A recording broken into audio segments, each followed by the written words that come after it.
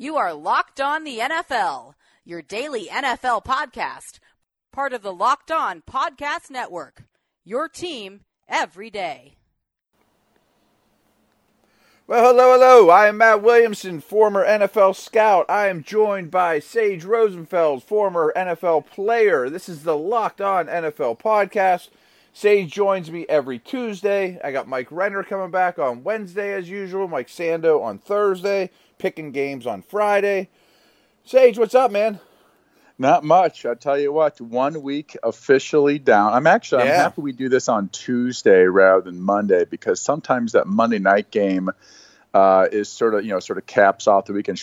Last night we had 2 games, but on top of it, there's so much to digest from Sunday. It sometimes takes me, most of Monday to watch some film, watch some highlights. It's impossible to watch every football game. And so sometimes I think Tuesday is the best sort of Monday morning quarterback type of day, because you have to digest everything from Sunday. Yeah, it's a good point. And when I was with ESPN, actually, those 10 years, I hosted an online chat at noon on Wednesday every week. And basically before that chat, that was like my halftime. Like before that chat all week, I was focused on all the games before. And then right after that chat, I pretty much was like, okay, on to next week. It was just how my mind worked about trying to digest as much as possible. Just so much out there. Yeah, it's very different than say the NBA or whatever, where the games are sort of they're sort of planted randomly throughout the week, and this, that, and the other. So the NFL, there's just so much on Sunday, and everyone sort of it owns a day of the week basically, in the United States. And so, one week down, it was a heck of a week, a lot to talk about, going all the way back to seems like 2 weeks ago, that Thursday night game between the Eagles and the Atlanta Falcons. We could talk about him. There's so much to talk about. So obviously, I always love talking about quarterbacks, and there's a lot of good quarterback play this week, some really bad quarterback play, which we saw last night, surprisingly bad, and but also some surprisingly really good performances, which are a lot of fun to talk about as well. Yeah, let's focus on last night just briefly here too. I mean, that Lions game was an utter disaster. I mean, they had to play, them or the Bills had the worst performance of the week. Stafford didn't help the cause from the beginning, played poorly. Then he really took a beating. I mean, 2 noticeable injuries, and I get that he's fighting through it, but at one point I was just thinking, get him out of there. I mean, just chalk this one up. And then on the other side, you're looking at Darnold. He throws a pick six, his first ever throw in the NFL. Doesn't rattle him one bit, and just plays a real cool, calm, collected game. And I think that's who he is. Yeah, I think the Lions officially took over the worst team of the week award from the Buffalo Bills. They stole it right out of their hands. Yeah. The Bills played terrible. Also on everyone's saying that, what the heck happened to the Bills? They went to the playoffs last year. Obviously, they had Tyrod Taylor at quarterback, or Tyrod Taylor, I should say, at quarterback, and then they throw up a stinker and just get blown out. But the difference is, they have Peterman at quarterback, who's, I believe, getting his second career start through 5 picks last year in the rain. Right, I think at Baltimore. Right, so tough place to play. That just bad thing. Yeah, it's not an easy place to play. Playing in the rain, young quarterback. The Detroit Lions are playing at home with Stafford, who's you'd probably say a top 8 or 9 or 10 quarterback in the NFL. A ton of experience. They have the new coaching staff, and obviously, but the offensive Jim Bob Cooter is the same offensive coordinator from last year. So This one is really, really confusing. I don't get it at all. And and I'm a Matt Stafford fan. I like guys who are a little bit of who are gunslingers at heart, and you have to sort of find ways to hone it back. And over the course of their career, they're gonna throw some bad interceptions, but they're also going to win you a lot of football games by bringing your team back and being one of those guys that say, hey, let me put the franchise on my back and let's go get this thing down 14 in the fourth quarter. Stafford's one of those guys. Yeah. But man, that was an absolutely terrible performance on Monday Night Football. Yeah, and nobody helped them, and the team couldn't have been worse. And What's concerning, though, is, I mean, like you said, that's really concerning. They're favored at home. I mean, they got the better quarterback. They're, an established team. You're good. Playing against the youngest quarterback to start a game in the history of the National Football League. Right, and he was good. Yeah, he did everything asked of him. He played very well. The other game was very good. Yeah, go ahead. He was very good. And I'll skip over Sam Darnold here, but he was very good. And you don't know how these college guys are going to be until you sort of see a little bit in the preseason. You see potential in the preseason, but then there's the regular season. So yeah, the way he bounced back from that first interception, played very well the rest of the way. One thing that I do believe gives Sam Darnold a really nice advantage that people probably, the regular people or fans don't probably understand, is Jeremy Bates, the offensive coordinator. He was sort of raised in the Kyle Shanahan and Sean McVay system.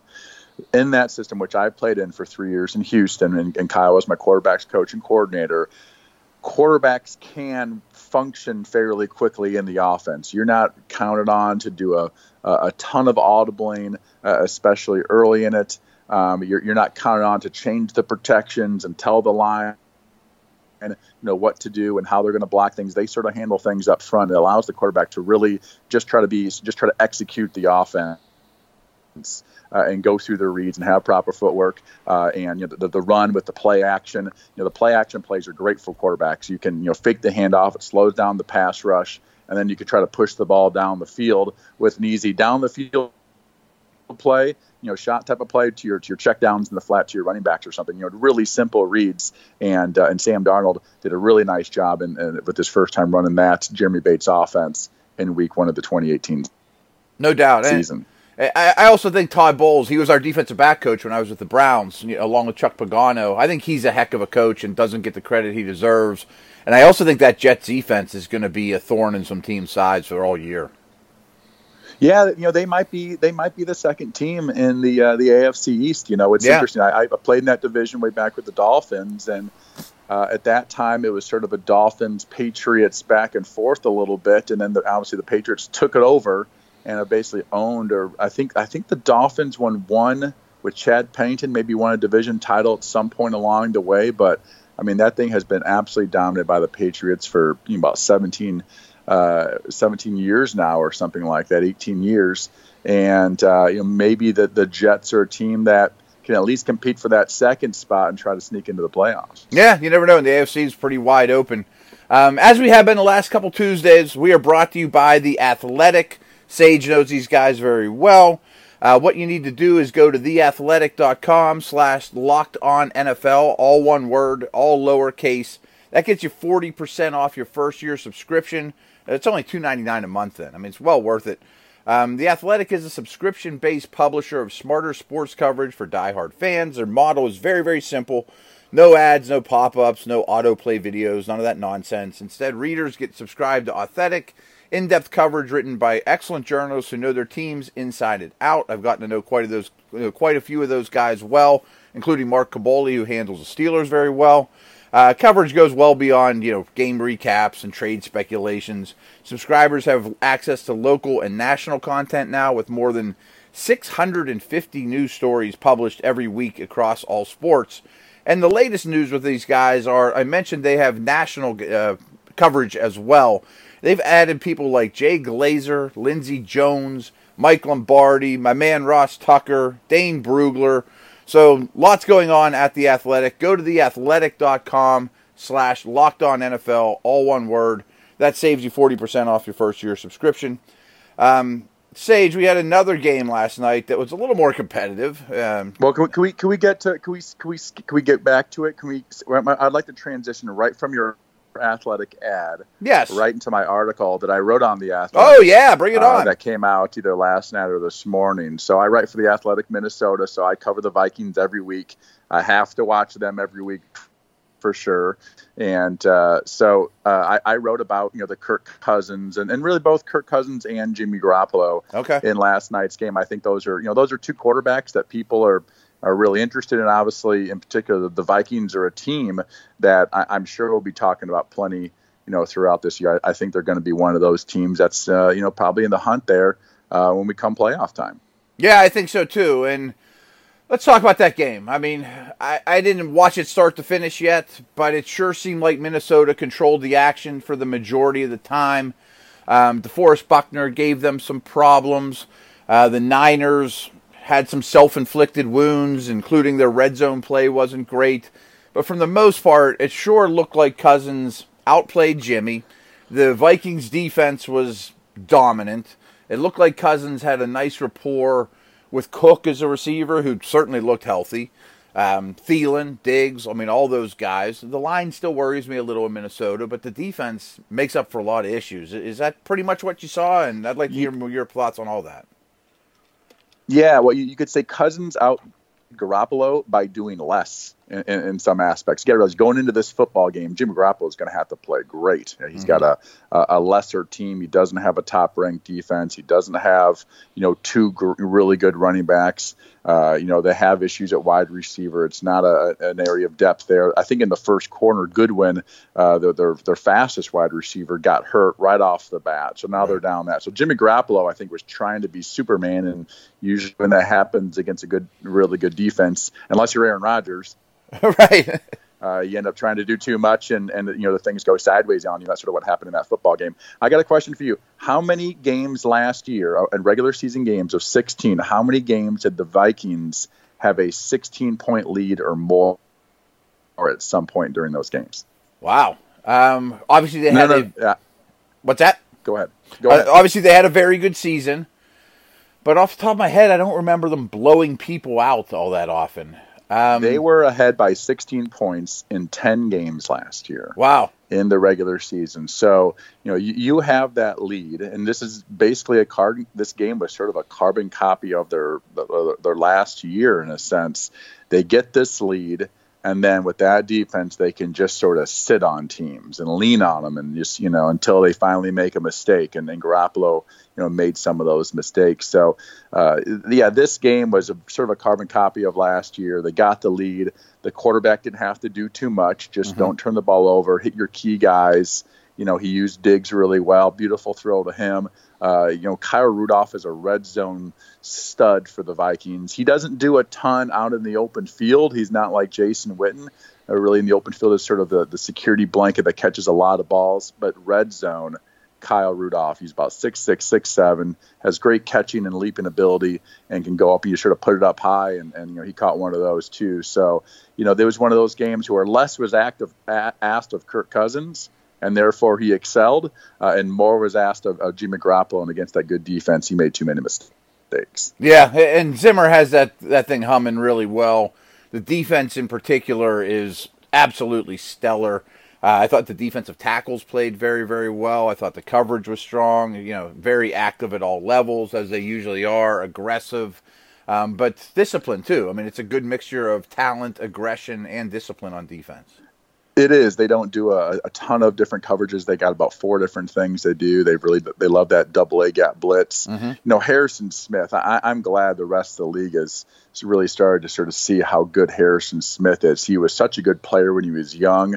If you lined up all the safeties in the league and said, who's the fastest and who's got the highest leaping ability and the strongest guy with the bench press and all these things, Harrison Smith is probably not going to be, in the top 10 physically gifted safeties in the league. He has so much savviness and a knack for the football, and he's just one of those guys who's always around the ball, whether he's forcing a fumble, whether he's picking up a fumble. He takes advantage of overthrows or tip passes. He's just always there, and he's such a good safety, and he's part of the reason that Vikings defense is one of the best in the league. Yeah, and I think you said it well that less was asked of Cousins. That doesn't mean that, what we should just overlook what he did that day. His first start in a new uniform, big money contract over the summer, but he looked comfortable with his guys.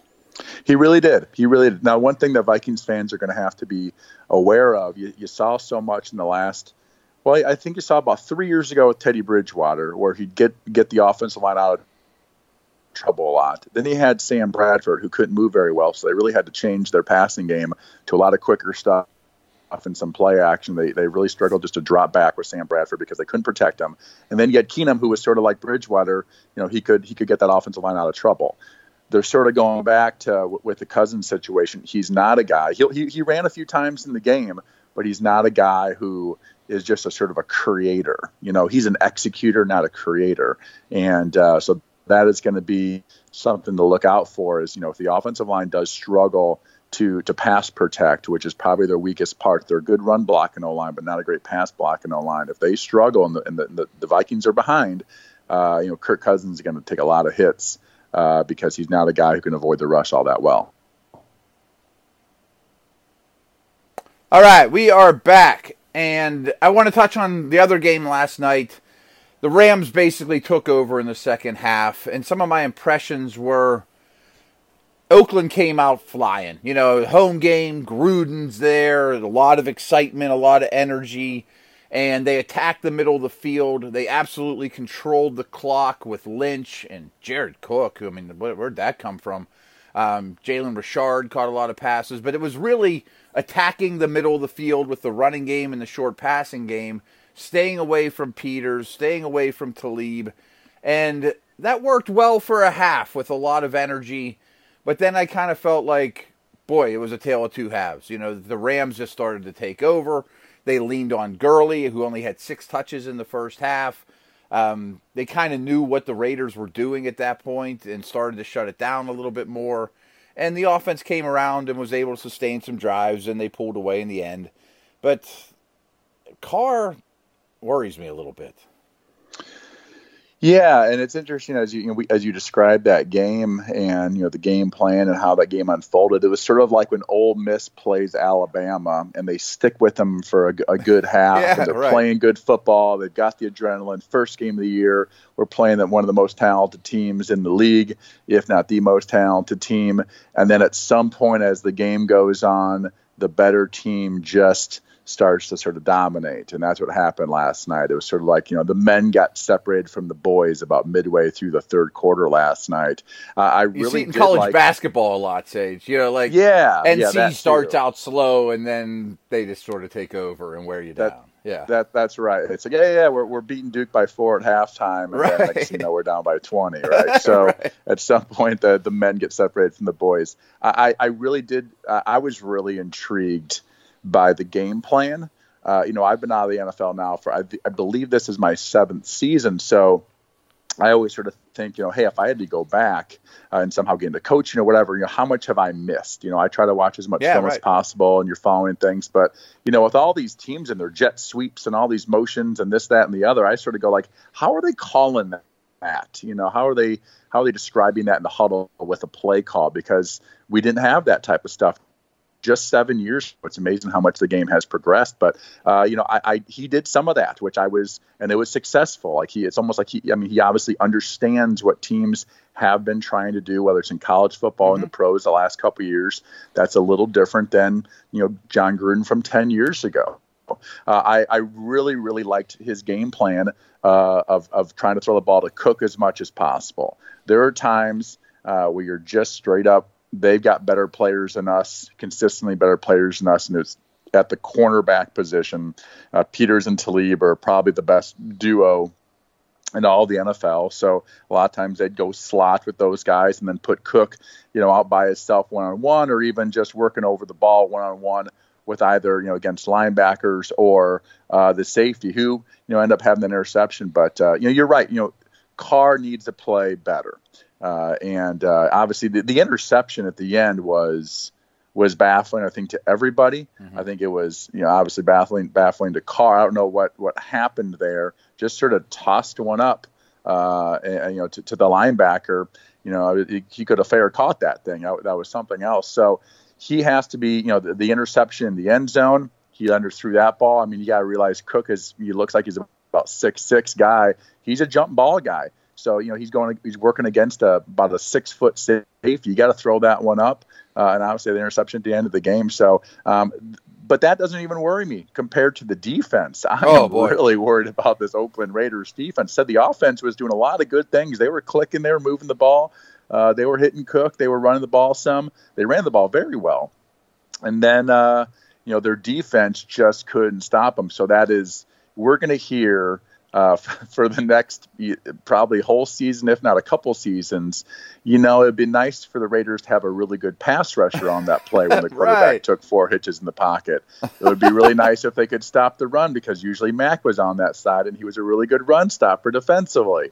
I mean, we're going to be hearing that, I think at least for the next month or two, if not the whole season, if not for the next probably 5 years. Yeah, you're 100% right. And that might be the worst defense in the league. And it wasn't good with Mac. I mean, let's not kid ourselves. I mean, it was a work in progress, to say the least, with him.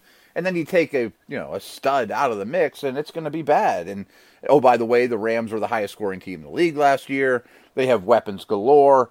I really liked how Brandon Cooks had a bigger role than Sammy Watkins a year ago. Obviously, everything flowed through Gurley. But I still look at Goff and think, boy, he's got a long way to go. He did some good things last night. And I tell you what, and sort of like what I said about, saying, we'll talk about this throughout the year, but I have this sort of, special spot in my heart for this sort of Kyle Shanahan system, because I played my best football in the league in that system. I may even had a quarterback rating over 90 for a year or two there. So, I have a soft spot in my heart for it. So that the Kyle Shanahan system also means Sean McVay system, also means the Jeremy Bates system, also means the Matt LaFleur system, who's with the Tennessee Titans as their offensive coordinator. They're all very, very similar, and quarterbacks usually play fairly well in the system. The Mariota talk, that's another conversation right now. But Jared Goff looks, from 2 years ago, it's incredible how much he has progressed.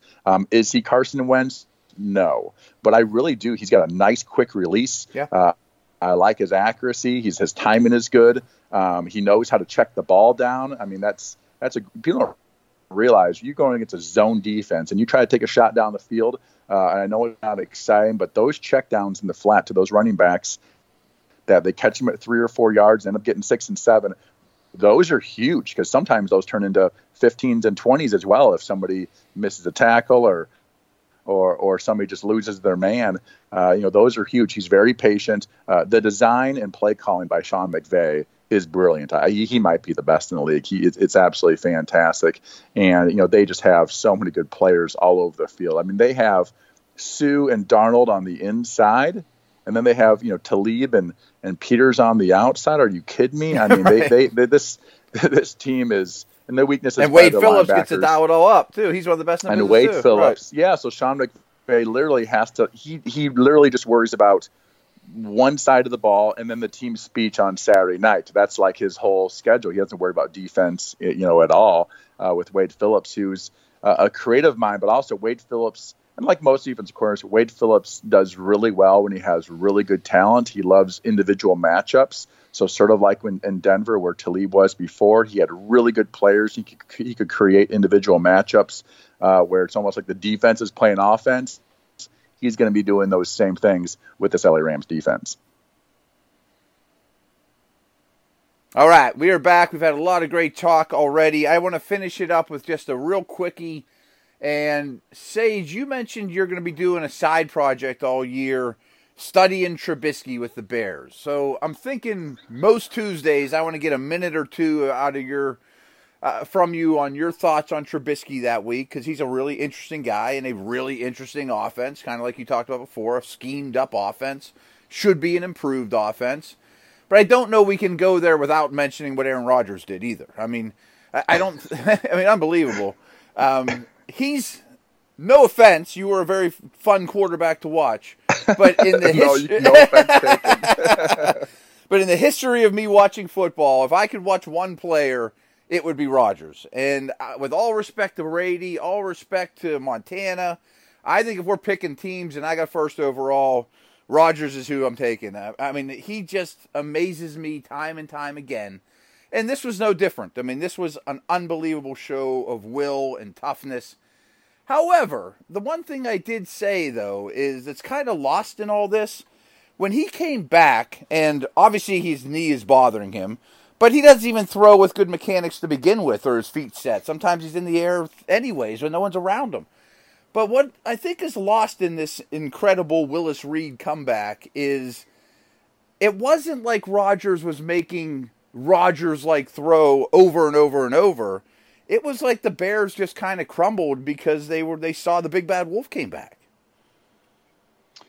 Yeah, I mean the value of a quarterback that not only everybody believes in on your own team, but everybody is frightened of on the other team. And there's only a couple guys in the league. This sort of reminds me. I remember, and I came out in 2001, so this is a long time ago. But my draft class was a guy named Michael Vick, Drew Brees, Chris Winkie, and a guy named Marquise Tuiasosopo. Oh, yeah. And Tui's a quarterback coach around the Pac-12 conference. But Tui played at Washington, and they played Drew Brees as Purdue Boilermakers in the bowl game. And Brees got hurt, sometime around halftime or whatever. And Tui said when they saw Brees come back out of the tunnel, jogging back out in the third quarter, they knew they were screwed because it was just, they'd seen Brees do so much and the whole stadium went nuts and their whole team just had this huge burst of energy, the Purdue Boilermakers, and sort of took the wind out of the sails as Washington was trying to make their comeback or whatever. So, yeah, I think that, the Aaron Rodgers effect, we've seen it. I mean, we've seen it in playoff games, that crazy game a couple of years ago with the Arizona Cardinals where, he was on his own 5 or so yard line and he had basically 2 plays and he threw a 50-yarder and another 50-yarder for a Hail Mary touchdown. I mean, just some of the stuff that he has done over his career, just, there's just magic there. And it's respect from his own team and energy to his own team and belief, but it's also, it just sort of adds, is this going to happen? Right. Is this going to happen to us on the other side? But, the way he throws, if you watch him play, he bounces so much on his right foot. If he would have hurt his right knee, he couldn't have played. Okay. But hurting his left knee, he keeps most of his weight on his right foot, sort of like a baseball hitter. You put more weight on your right foot if you're back foot, hand hitter. You keep your weight back, right? And your left foot maybe have 30 or 40% of the weight. He keeps about 80% on his right foot, so he can really then just unload by pushing off his right foot. So he doesn't need his left as much as his right, but his arm strength is so incredible. I mean, even after that injury, that long touchdown pass he threw, I think that was 55 yards in the air. That's hard to do. Into it with 2 good legs. He did that in basically 1 leg. It was an incredible performance, and he was still sort of bouncing around the pocket. He just has no fear whatsoever. He has no fear of failure, no fear of getting sacked and fumbling and maybe something bad happening. He's always thinking of, and his whole mindset is, what good can happen when he has the football. And he's the best. Overwhelming confidence. And just say absolutely no feel of failure or fear of what could possibly bad, happen. So in my lifetime, he's the best quarterback I've ever seen.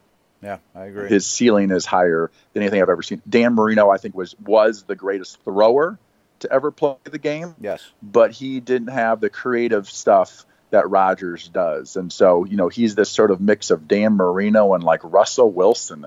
It's pretty dang incredible. Yeah, that's pretty extreme guys to combine into Superman, really. Imagine if Marino could move around like Wilson. I always say if Marino played today, he would have blown all Peyton Manning's records away. Yeah, I think so. It was such a game back then, and the game's more, offensive. His release was so dang quick in the way he could throw seam routes and just fit balls in the tiniest of holes. That was my early football years, watching him, back there slinging it with that big boot. But man, he was a fantastic thrower of the football. And at the end of the day, you got throwers, you got runners, and you got mixes. You got to throw the football to be an effective NFL quarterback. Yeah, I don't want to keep you any longer, but please just give me a minute or 2 on what you thought of Trubisky in Week 1. Seems sort of uneven, but to be expected. Well, I actually thought he was good. Yeah. I rewatched the game this morning. I do this 670 The Score radio show in Chicago, and they wanted me to just basically talk about Trubisky. So I have to watch a little Trubisky tape every week. And, there's not a lot that I would look back and say, he really should have done this, really should have done that. There is a challenge to playing with the lead, and they had a 20-0 lead at one point in that game. And, there's that's where that sort of like, when they ask me to drop back and pass, I can throw it, which, they always say when you throw the football, three things can happen. Two of them are bad, but you also can get, sack, fumble. A catastrophe could happen when you have the ball in your hands. And he ran the ball, probably 5 or 6 times in that ball game. A couple times for big first downs, a couple times for like 7-yard gains. But I thought he did a really nice job. I really like their offense. They have their whole offensive sort of, other than the running backs, their receivers and tight ends are almost all different from last year. They got some really quick, fast guys. Obviously, Cohen. I like Howard as a running back. I like Taylor Gabriel. I think it's a nice pickup. He's one of those small, quick guys that'll work well. Sort of a poor man's Tyreek Hill.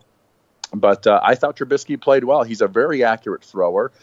He's a really good athlete. And I get excited about the young quarterbacks who can really move around and throw the football, because I think that if he is sort of allowed to let loose and not overly coached and overly put into this sort of square of you have to do everything perfectly in this way, I think if you allow the kid to make some mistakes, he's going to develop into a really good quarterback. I bet you in 3 or 4 years, maybe before that, we talk about Mitchell Trubisky being a better quarterback than, say, a guy like Matt Ryan who can barely move. Yeah, you might be right. I mean, people say that he's a total sponge. I mean, you got to think, he only played like 11 games in college, and he's still grasping this very, very quickly.